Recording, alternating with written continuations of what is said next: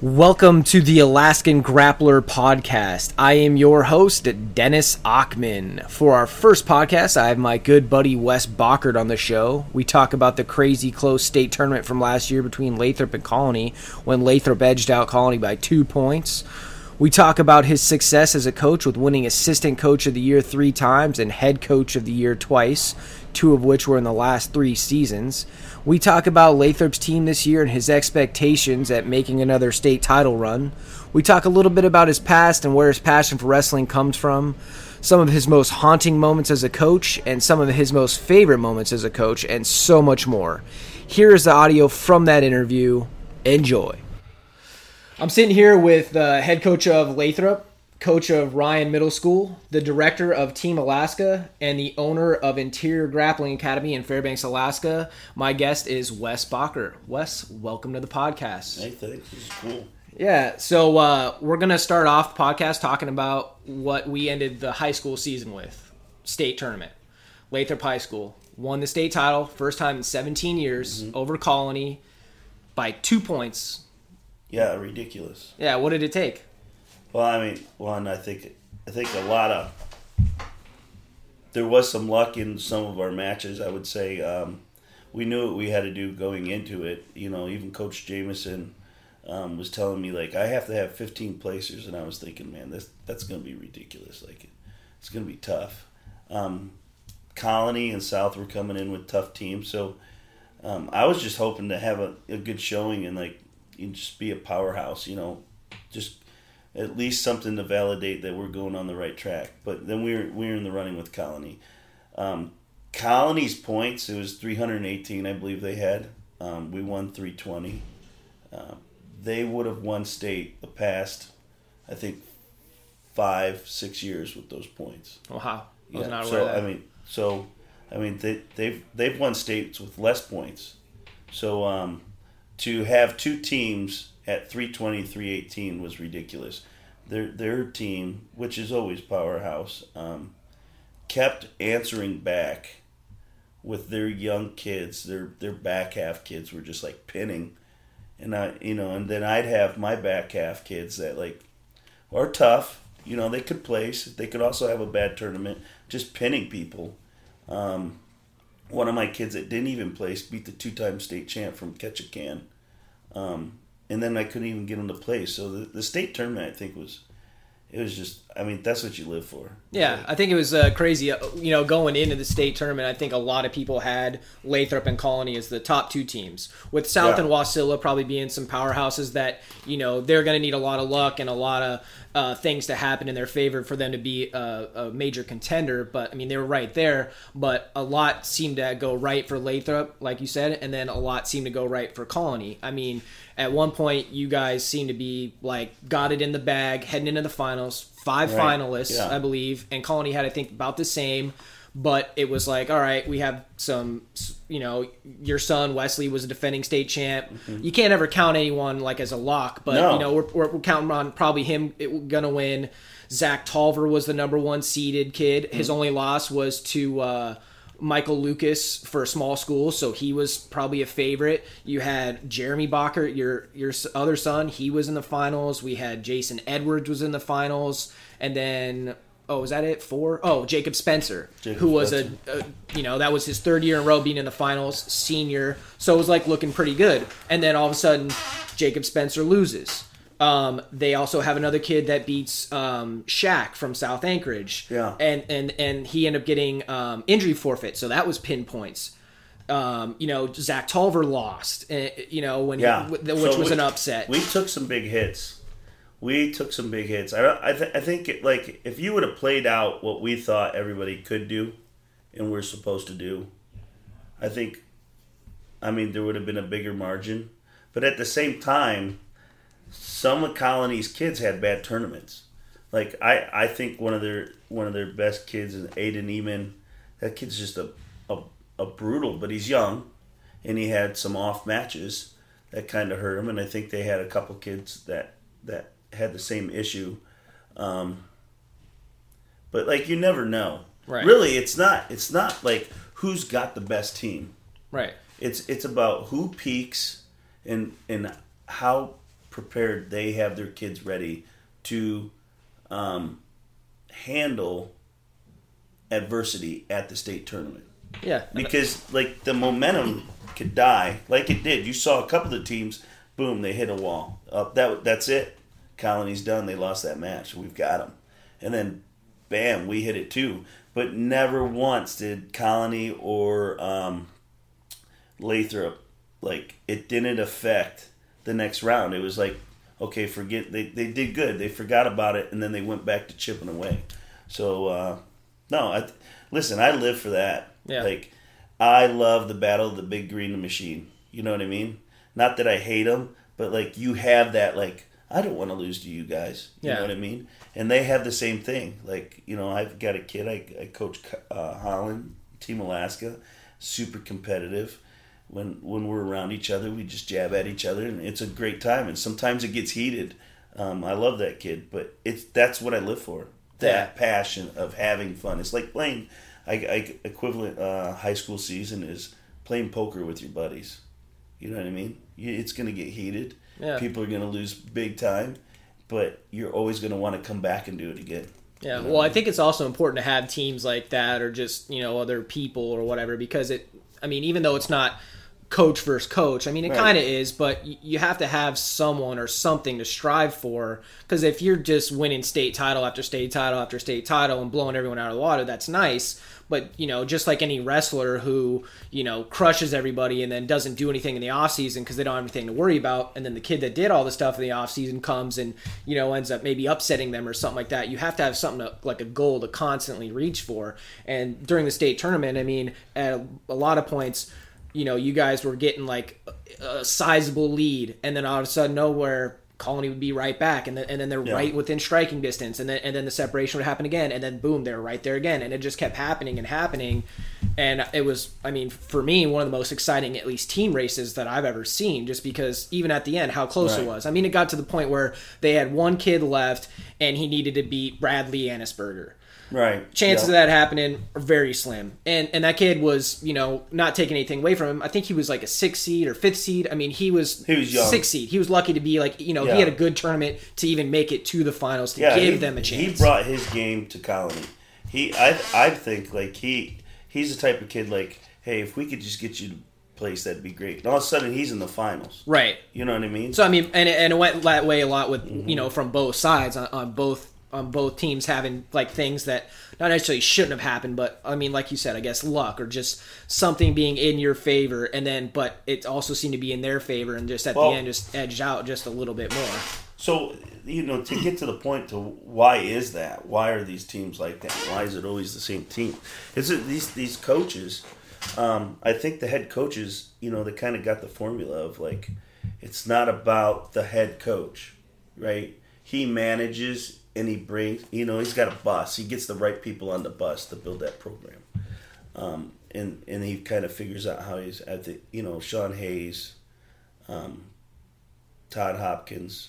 I mean, you know, you see so many people in those programs, and they're not, like, the main guys all the time. You know what I mean? There's other people sitting in those. They've got the right people on the bus with them. They've got great programs. They'll always be strong. You know, you never know what's going to happen.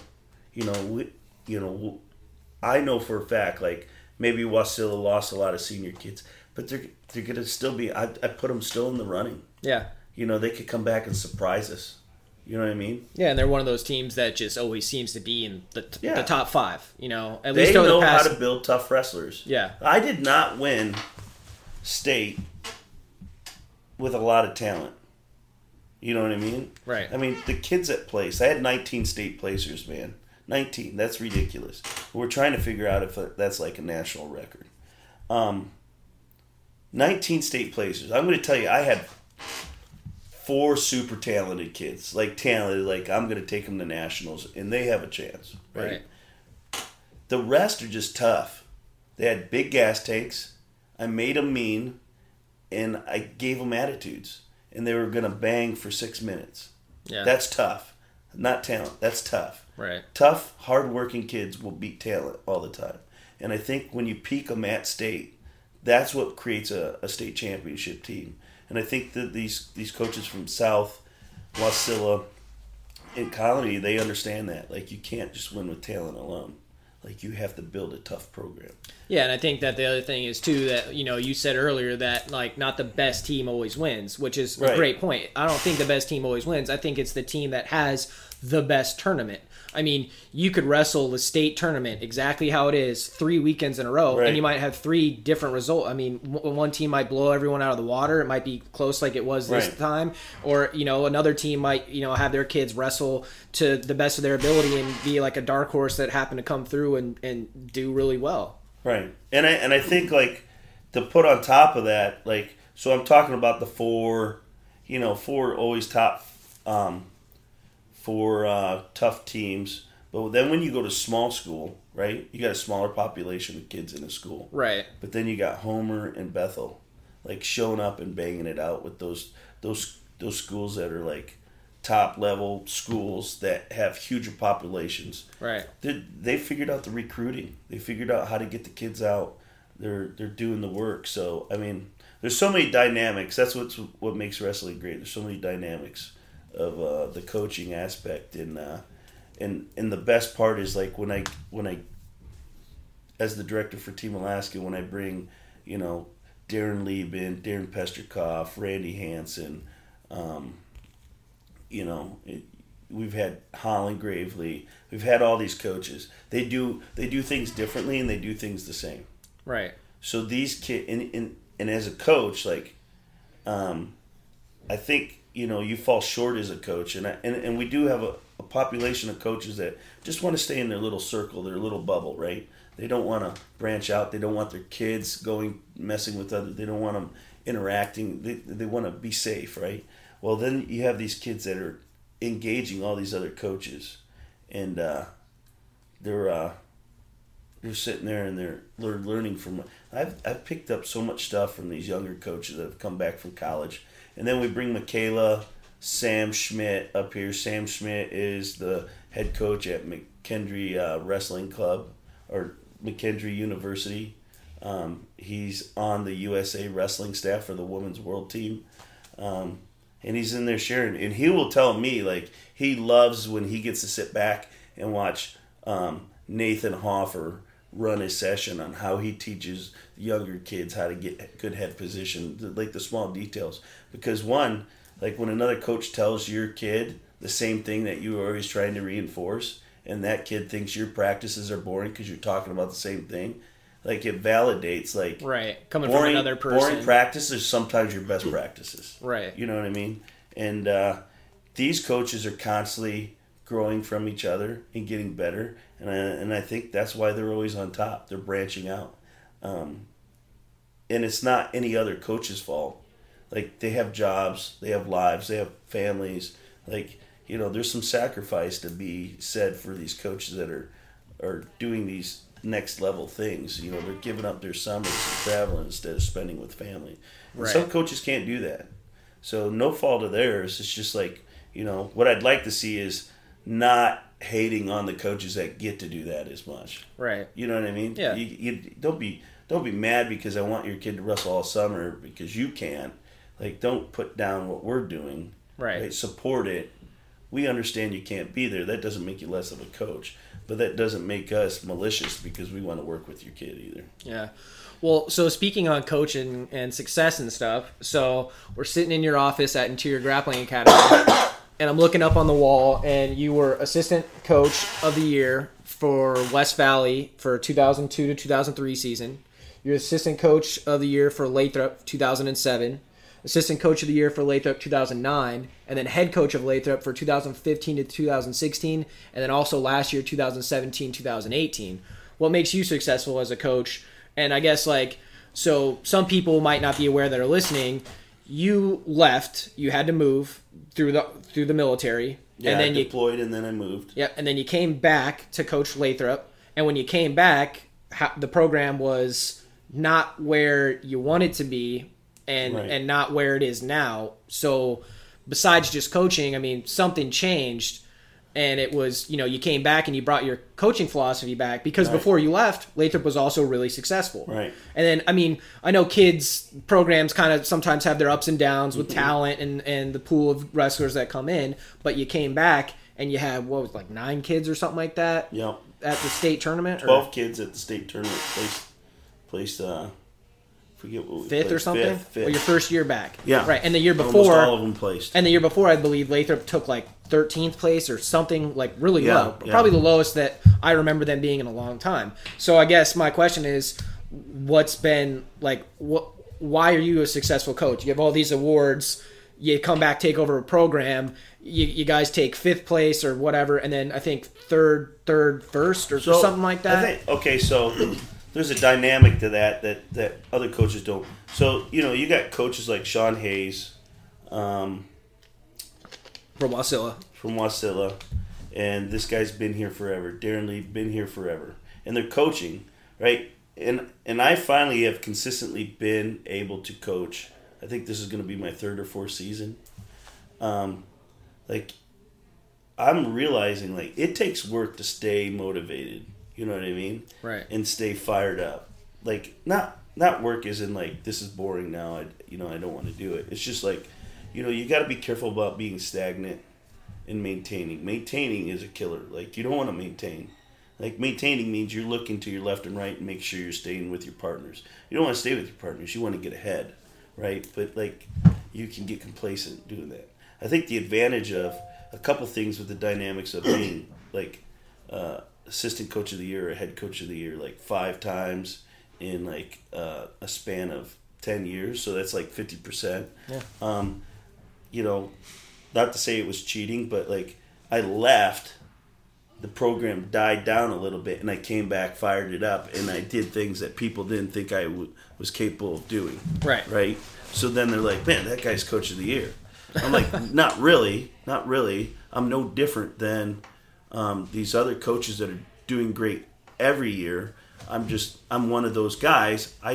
It's more amplified because I disappeared and I showed you what happens when you don't have a coach there. Yeah, but right? I think that you're being I don't think you're taking as much credit as you deserve, because that might be true, but those awards are voted on by, other coaches and stuff. They know what it takes to be successful. They know what the other programs have been doing. And even though you're gone, when you were gone, the team didn't do well, and then you came back, and then the team did outstanding. So it's not just a coincidence. So with the assistant coach of the year thing, that was kind of easy because I was head coach basically for real, right? Right. Everybody knew I was really the head coach. Right. But I couldn't take the positions because I would deploy to Iraq and then come back, and then I deployed to Iraq again and then went to Afghanistan, and then I came back and coached a couple years and then got sent to South Carolina as a first sergeant to run the basic training company with drill sergeants.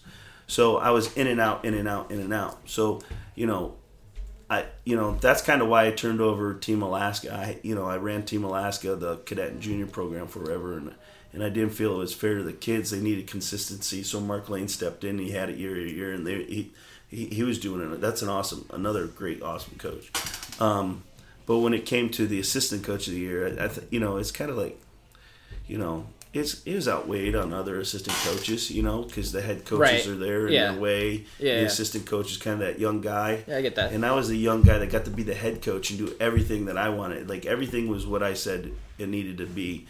And Mike Jamison and all these guys protected that position for me so I could come in and do those things and then leave the next year and have somebody, not a teacher from not another school, come in and steal that program and then never get my hands on it. Right. And that was kind of the plan. Tom Ritchie, had a legacy here, and they always had tough teams. They won a lot of tournaments with just their back half.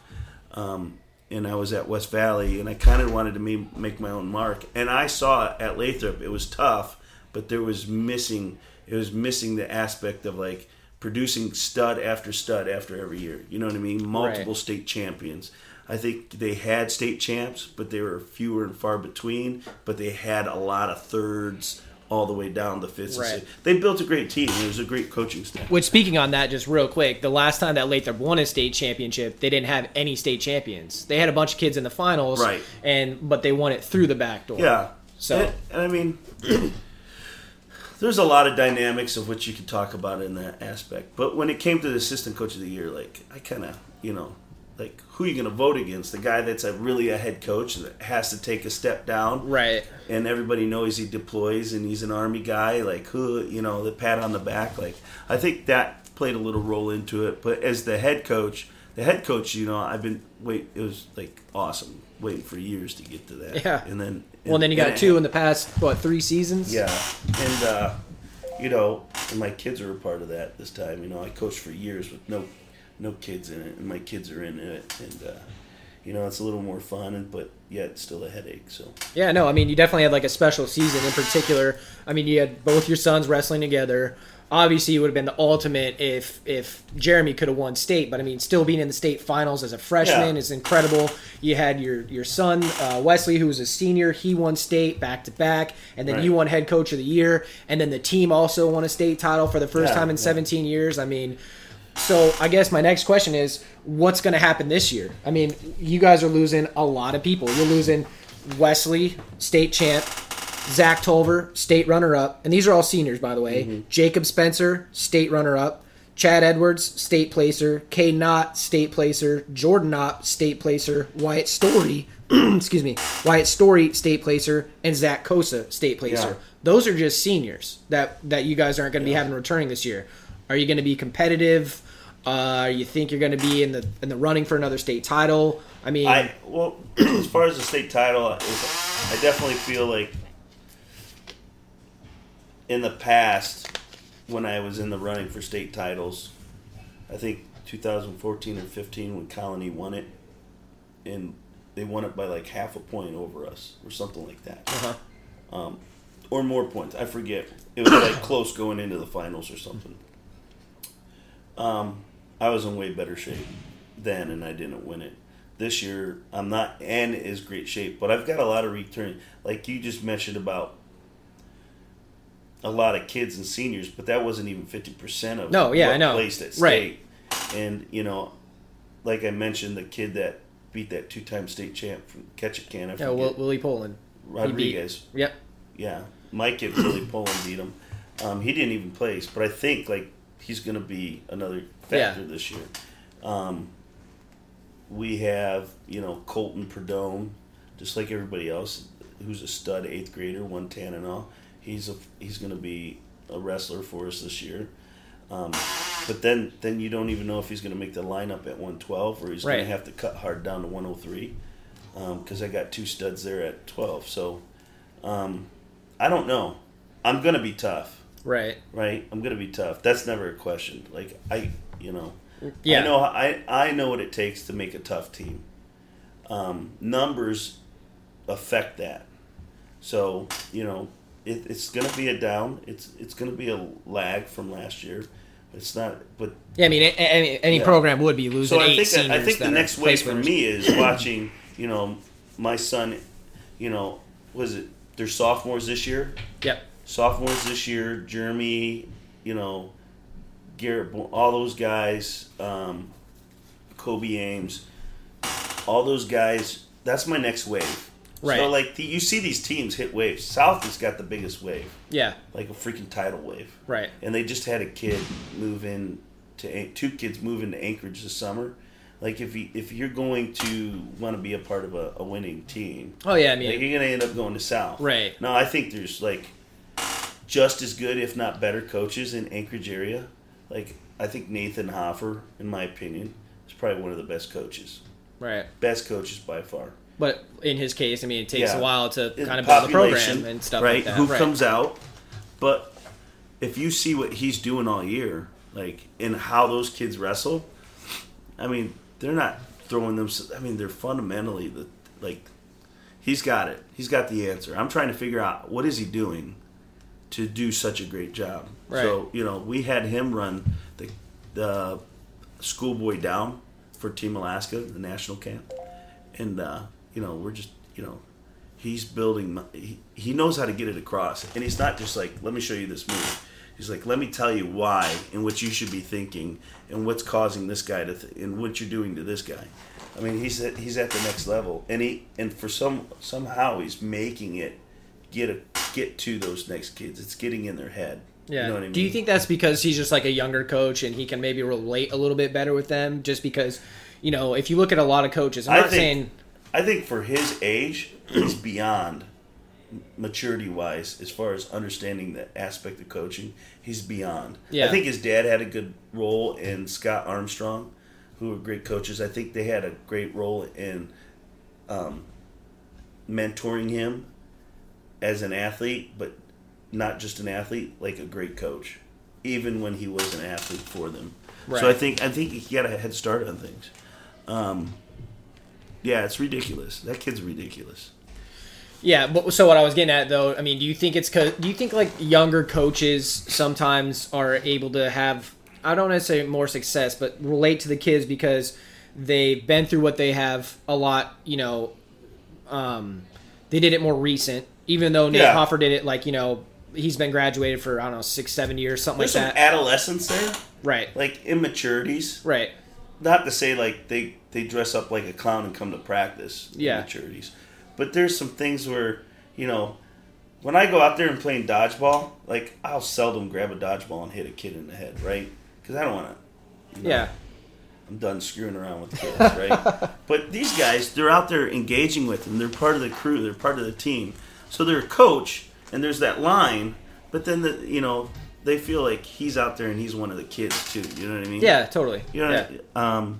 So you have to have that dynamic. Oh, totally. And when you don't, it shows. Yeah. So when I get a kid that like Wyatt Story, he's not going to go wrestle in college. His knee was bothering him a little bit, and he decided he wanted to go to school here and get in the labor union and stuff like that. But he's taking a construction management job, so he's trying to get up to the higher echelon of construction, right? So I mean, he's focused, but at the same time, like, hey, can you give up? Can you come coach?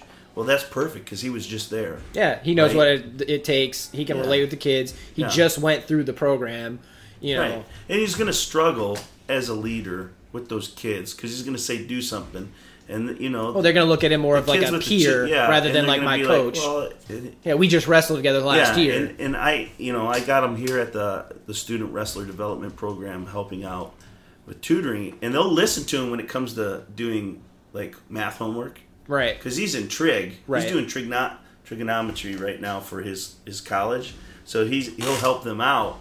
But then when he tells them, like, hey, put the dodgeballs away, they want to test that. So then he's got to learn, like, how do I I got to start separating myself from my peers. Right. And let them know. And it's hard. It's hard. Oh, it definitely is. In the Army, you got this specialist in this private that hangs out with these 5 specialists and privates because they're all in a squad, right? Well, then you get that one specialist and he's ready to get promoted to sergeant, right? And what we have to do with that kid is we literally have to take him from that squad, that company, promote him to sergeant, and put him in a whole different company of kids he doesn't hang around because that's a hard situation.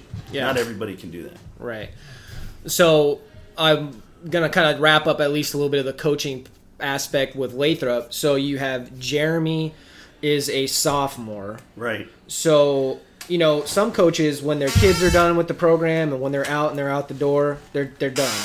Right. How long do you plan on coaching here at Lathrop? So I'll answer this based on I'm hoping my wife never listens to this podcast.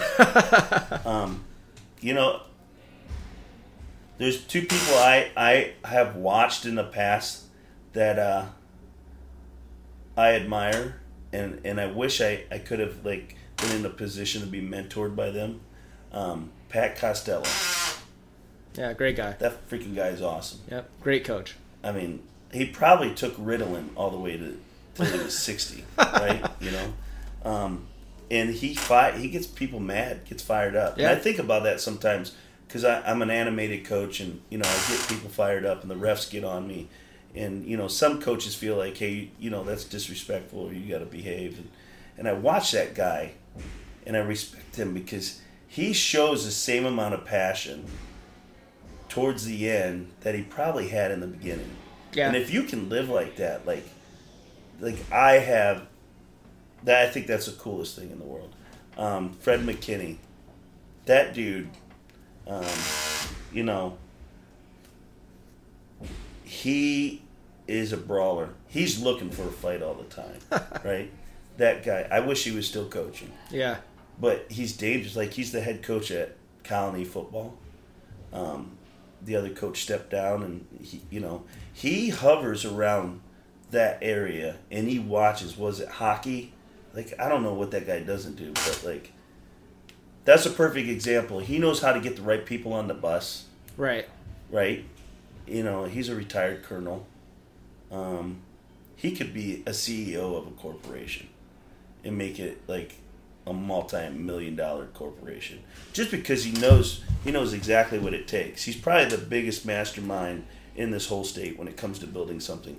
But he's just cool with being retired and like, I'm going to coach programs. Right. Right. And any coach that doesn't work with him and pay attention to how he does it rather than what he tells kids to do at practice, he should pay attention to like, how are you managing all this? I have a lot of respect for that guy too. So right. I plan on being around forever.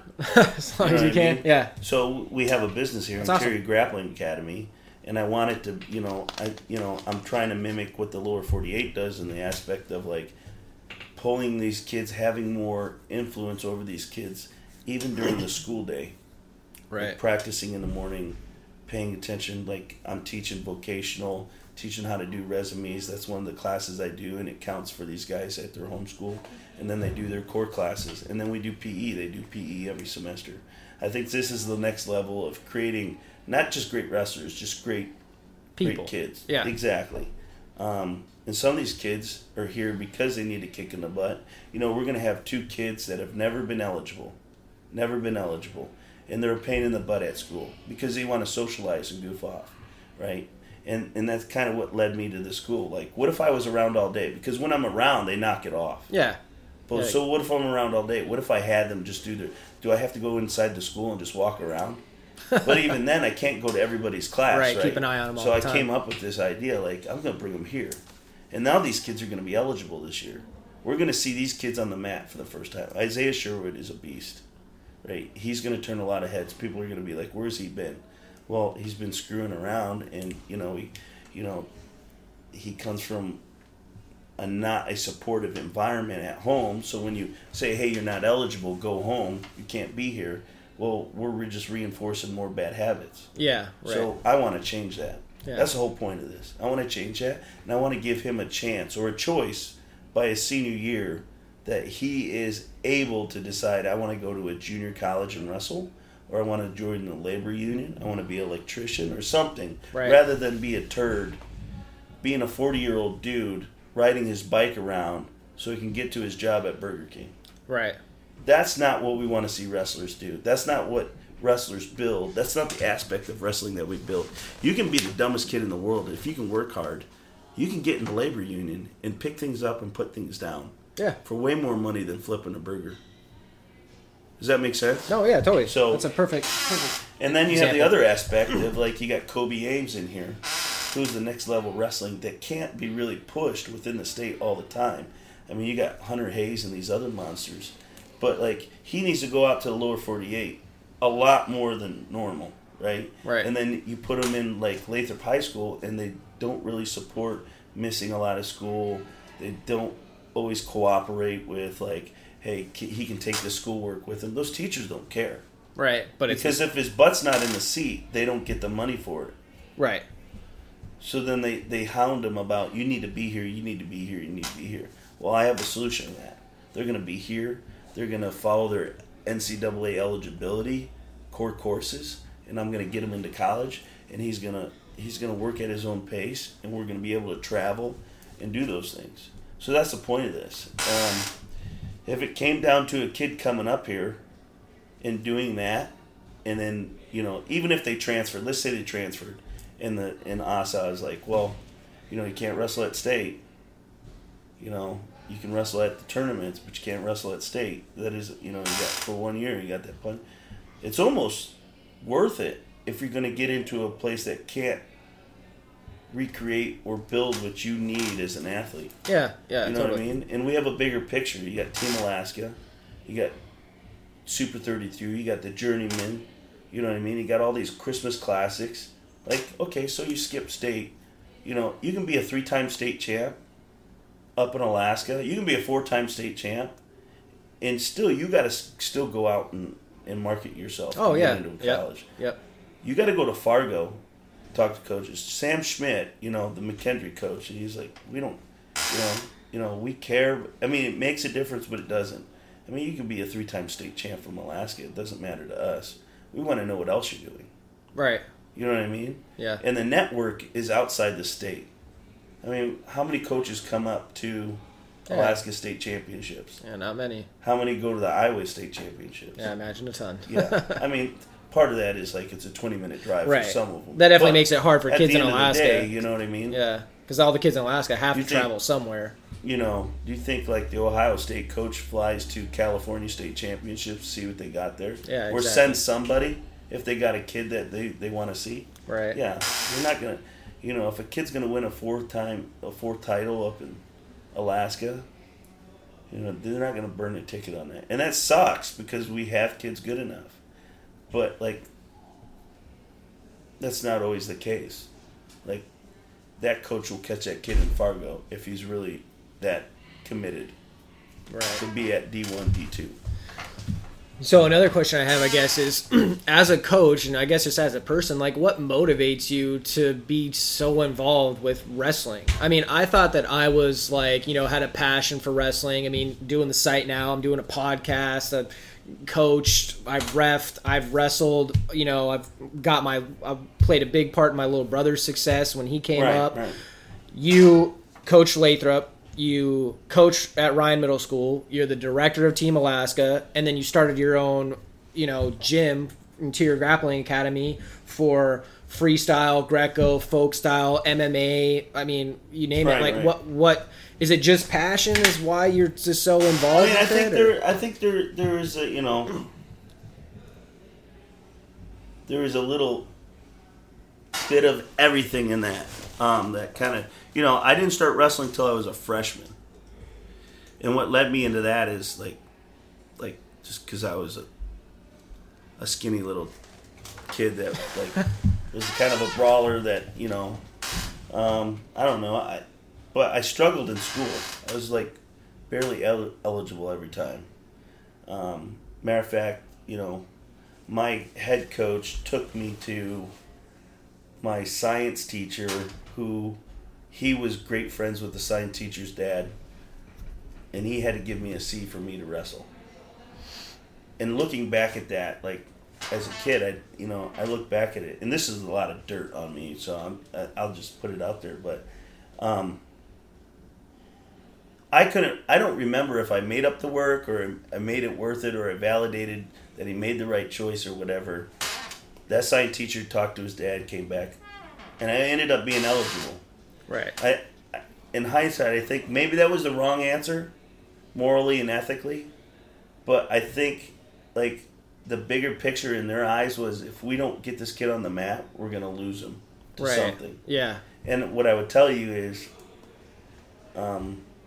years later, I lost my brother to bad decisions of the lifestyle that he chose to hang out. And it wasn't anything bad. He got in a car with a buddy that was drunk, and they hit a tree, and he died. And he wasn't the person driving, but he tried to go over, and it killed him. And I think, like, he lived in a different house than me. He lived with my mom. He got to do what he wanted. He ran the streets.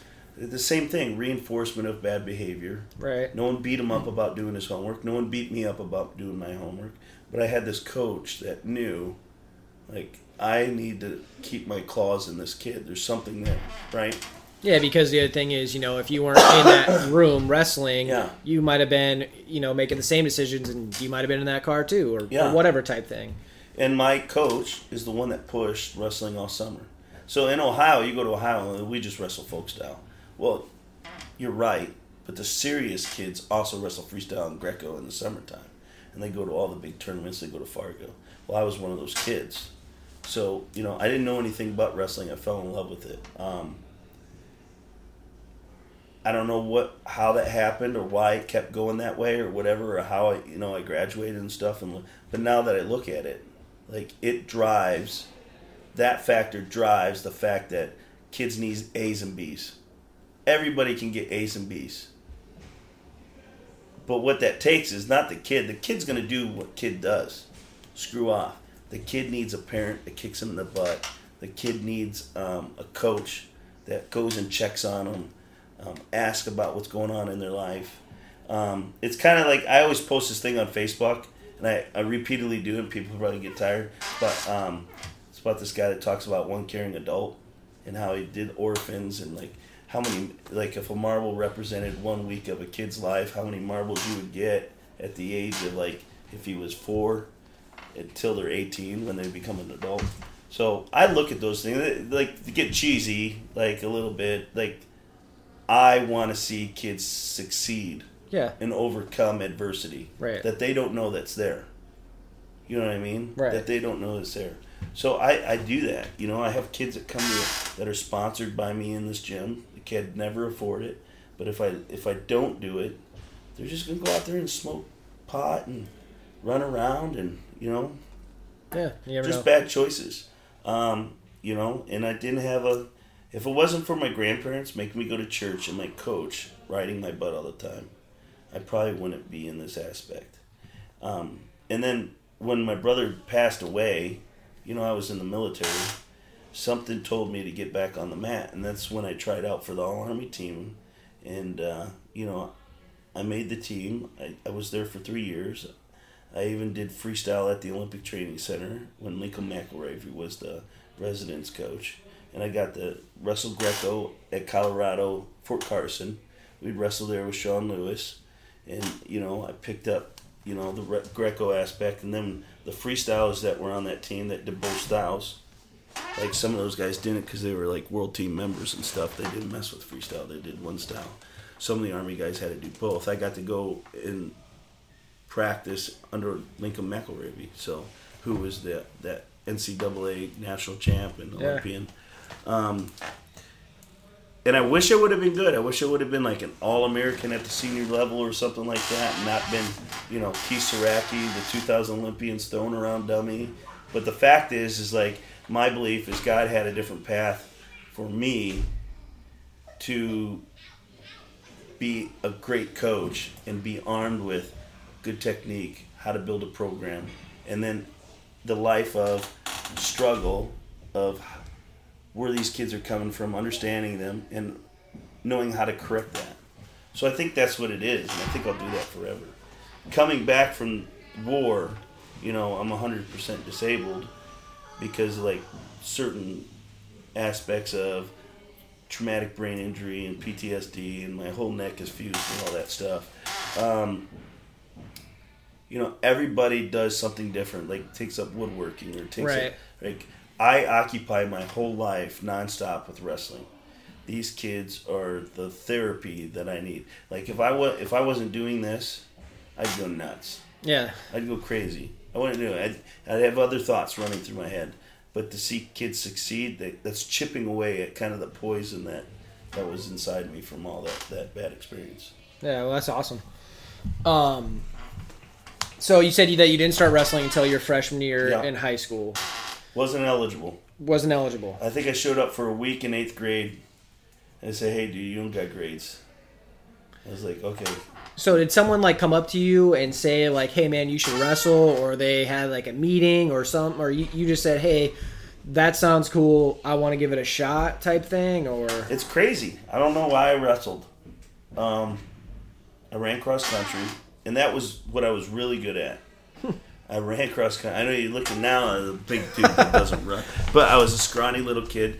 Buddy was bigger than I was by my senior year. I was 135. Buddy's bigger than I was. Yeah. His junior year or sophomore year. I just went out for it. I liked it. You know what I mean? I was a hyperactive kid, and I think I was in Taekwondo a little bit, and I kind of liked that, but, you know, it didn't stick. But wrestling seemed to be, and I picked it up. I had the natural balance, I picked up skills, and I was just the brutality. Kind of like Buddy wrestled, you know what I mean? Yeah. Just nonstop. He wants to break you. Yeah. And I was a lot meaner, you know? I was a lot meaner. And I wanted to punish everybody that stood. Even when my brother was in the room, like, I did not have a good day unless I could make that kid cry. It was just that mentality.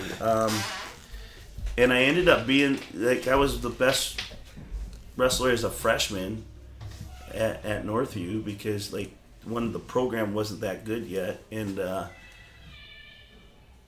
was kind of mouthy, so the seniors would get tired of me, and I would just push back and try to thrash them at practice. And then, they'd even it up in the locker room. Gotcha. Yeah, I mean, I was just curious because, some people get into wrestling when they're 5 years old. Some people don't get into it until they're a freshman in high school, per se. And I just wanted to kind of, like, emphasize that, it doesn't matter, like, how, like, when you get into it, that doesn't necessarily translate to success. So closing that gap from not knowing any wrestling to knowing wrestling, I think if you're passionate and you're focused, you can take a year and you can almost close that gap of a 5-year experience of a young kid wrestling, because you're just reinforcing fundamentals. You know what I mean? You're going to miss some things, some details, but, like, you can hone your skill set, your talent, if you have the talent. You know what I mean? Yeah, totally.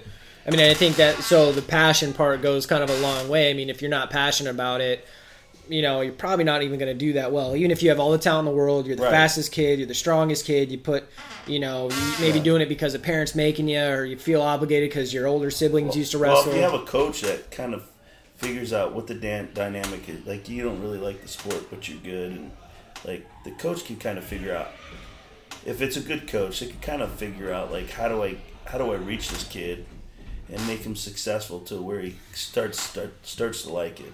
You know what I mean? Every kid has a button on them that when you push it, it clicks. Right. And they love it. Yeah. Some kids, you can't find it. No, totally. But it's there somewhere.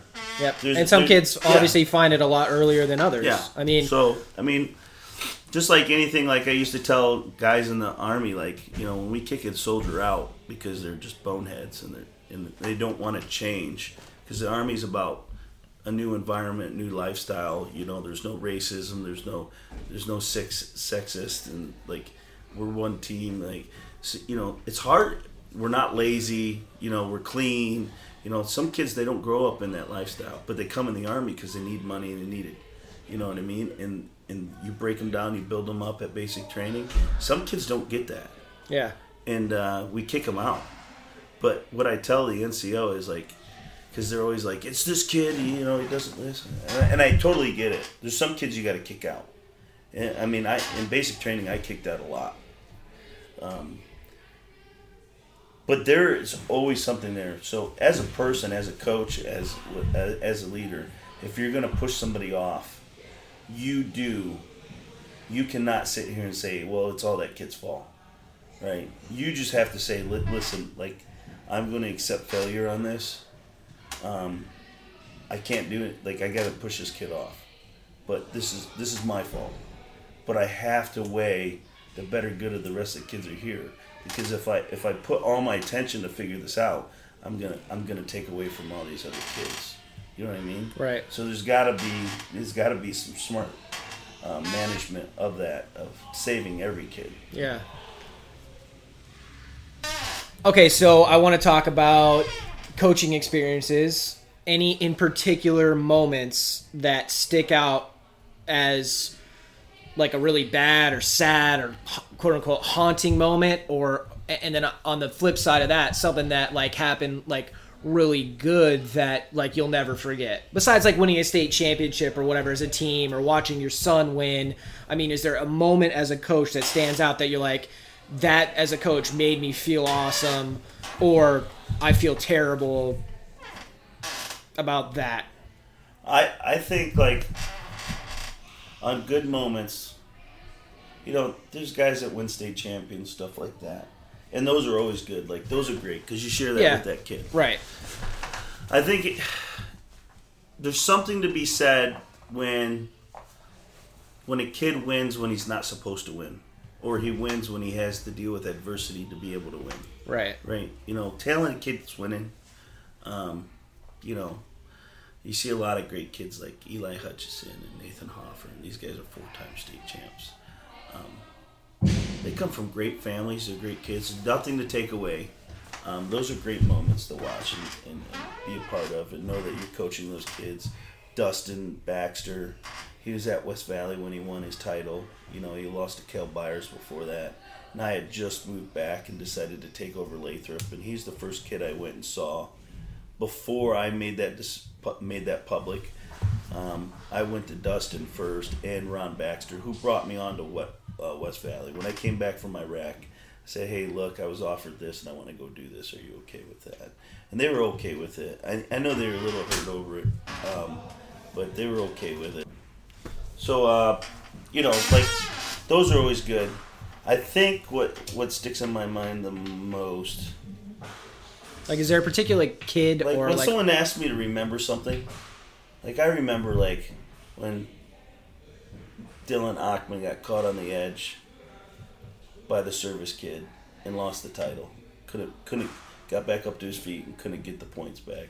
Kalen Baxter missing an ankle pick on Ed Bailey and catch at state at Ketchikan and losing a state title there. Those, because how hard the kid worked, and it didn't end. And I was a younger coach too, and it didn't end in a manner that validated his worth of how hard he worked. Right. If that makes sense. Yeah. So those chip away a little bit more. And when I think of stuff like remembering stuff, Kent Osborne, that is a state championship that I absolutely love. He's a huge, 81, 89, 182. Huge. Yeah, 89 at the time, I think. Yeah. And he was cutting weight for that. Yeah. But he's huge and he's mean. So nobody in the room could wrestle. I had two guys his weights, and mom and dad would come cry that Kent was too rough with them at practice. And I'm thinking, so this is when I was still healthy. So every day I'm practicing with this kid. And if a lot of people remember, he had this unbelievable whizzer, right? If you shoot in a double leg, he whizzers hard and tries to bounce your head off. So I beat my body up pretty good getting him ready for that state title against Eddie Buffington, who was a 2-time All-American for me. Yeah. And Kent went to Fargo and didn't place. Right. So, if you look at it on paper, you think that Eddie crushes him. Right, yeah. So I literally, had problems with my shoulders. I had a stinger all the time in my neck, and I was from wrestling with him. Yeah, trying to survive this season for him to. Because there was no one worth. Yeah, no one really that could push him. No one could even get a takedown on him. Gotcha. He just beat everybody up. Yeah, so he's not getting any better. And the coaches we got were small, Kurt Allen's 120. Yeah, no so that's not even. Yeah. So I'm here wrestling this guy, and we spent that whole summer too. I was still wrestling in cheesy tournaments against him, and we were wrestling, and he's getting to the point where he figured me out. He even beat me in a match. So when he won the state title against Eddie and jumped in my arms, that's an awesome moment to me. Right. Because there was some self-sacrifice on both parts. So, there's tons of them. There's so many. But in particular, it's probably one of the ones that you'll just never forget, just given what, like you said, what you put into it, and what he put into it, and just seeing him finally reach his, because he was a senior, seeing him finally reach what, the goal that, because a lot of kids, I think, when they come in to wrestle in high school, their main goal is to win a state championship by the time they're done. There's some kids that are expected to win that have always won, like Eli Hutchison, and it's almost like this kid should win 4. If not, then either he got upset or something happened or whatever. Yeah. But there's other kids who are content and their goal is to just win it once. Because I wrestled with Kent. He was a freshman when I was a senior, so he came in, and I'm not saying he was bad or anything, but he was battling for varsity with a kid named Jairus Lewis. Right. Yeah. So seeing how he came from a freshman all the way up to a senior, and then seeing him attain what he was working so hard for over the 4 years, knowing that maybe I honestly don't know if he was planning on going to college or wanted to go to college to wrestle. Right. But a lot of kids typically don't have that necessarily that much of a passion to want to go do that. So just winning state one time and in the manner that he did. Really, before, so I could tell you kids that, like, were in the finals. Moments that stick in my head that kind of drive me, I guess, that make things memorable to the point where I want to keep doing this, aren't the wins, the losses. Right. You know what I mean? Yeah. Zach Tolver will always be my biggest, I don't know how you would label that.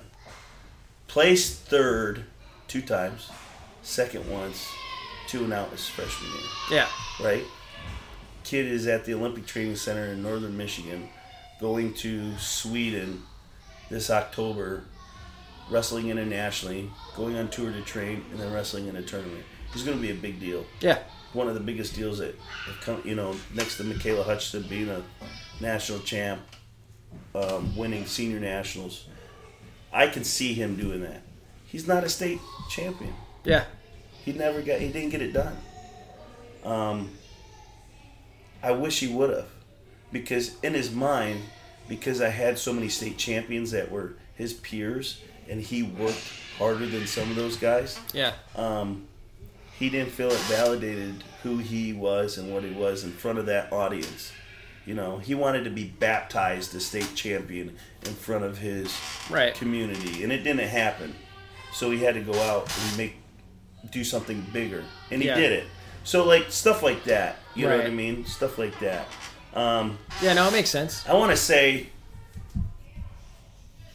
my son's first year winning state was a great moment for me. And the reason why is it's not because it was my son. I think there was a lot of emotion in that, because I want to say, so the 2 years before his freshman year, he goes to state. We move up here, he goes to state, and he loses to Seth Hutchison in the semifinals. Yep. Right? Come back into third. And Seth ends up being a 4-time state champ. Right. Comes back, takes third, beats Barrett Sturgeon. Yep. Who just mopped him up all season. Yep. That was cool because he showed growth. Right. But he got beat by Seth. Sophomore year, comes back, and he's in the finals against Seth Hutchison. And just gets tooled and spladled and pinned in front of. And in both years, he's in the newspaper for the state title on the front page, getting cartwheeled on his head and then pinned on his back. Right. Right. So it's what the hell? He we tease him about that. So his junior year, we go into Lancer, and I feel like there's some questionable calls, and he really wanted to win the Lancer. And it didn't happen against Hopkins, you know what I mean? And you've got dad coach against dad coach with both their sons wrestling each other. And he was pretty distraught. And he's not normally like that. He's mad, but he was pretty crushed. I was pretty crushed. But I knew, the worst thing they could have done to that kid was to make a bad call and make him lose the match. Right. Because Buddy he does not like losing. You know what I mean? He doesn't like losing. So anyways, when it came down, when he won that title, and he pretty much dominated the whole match and showed. And, Buddy's a very polite, sensitive kid who doesn't show much.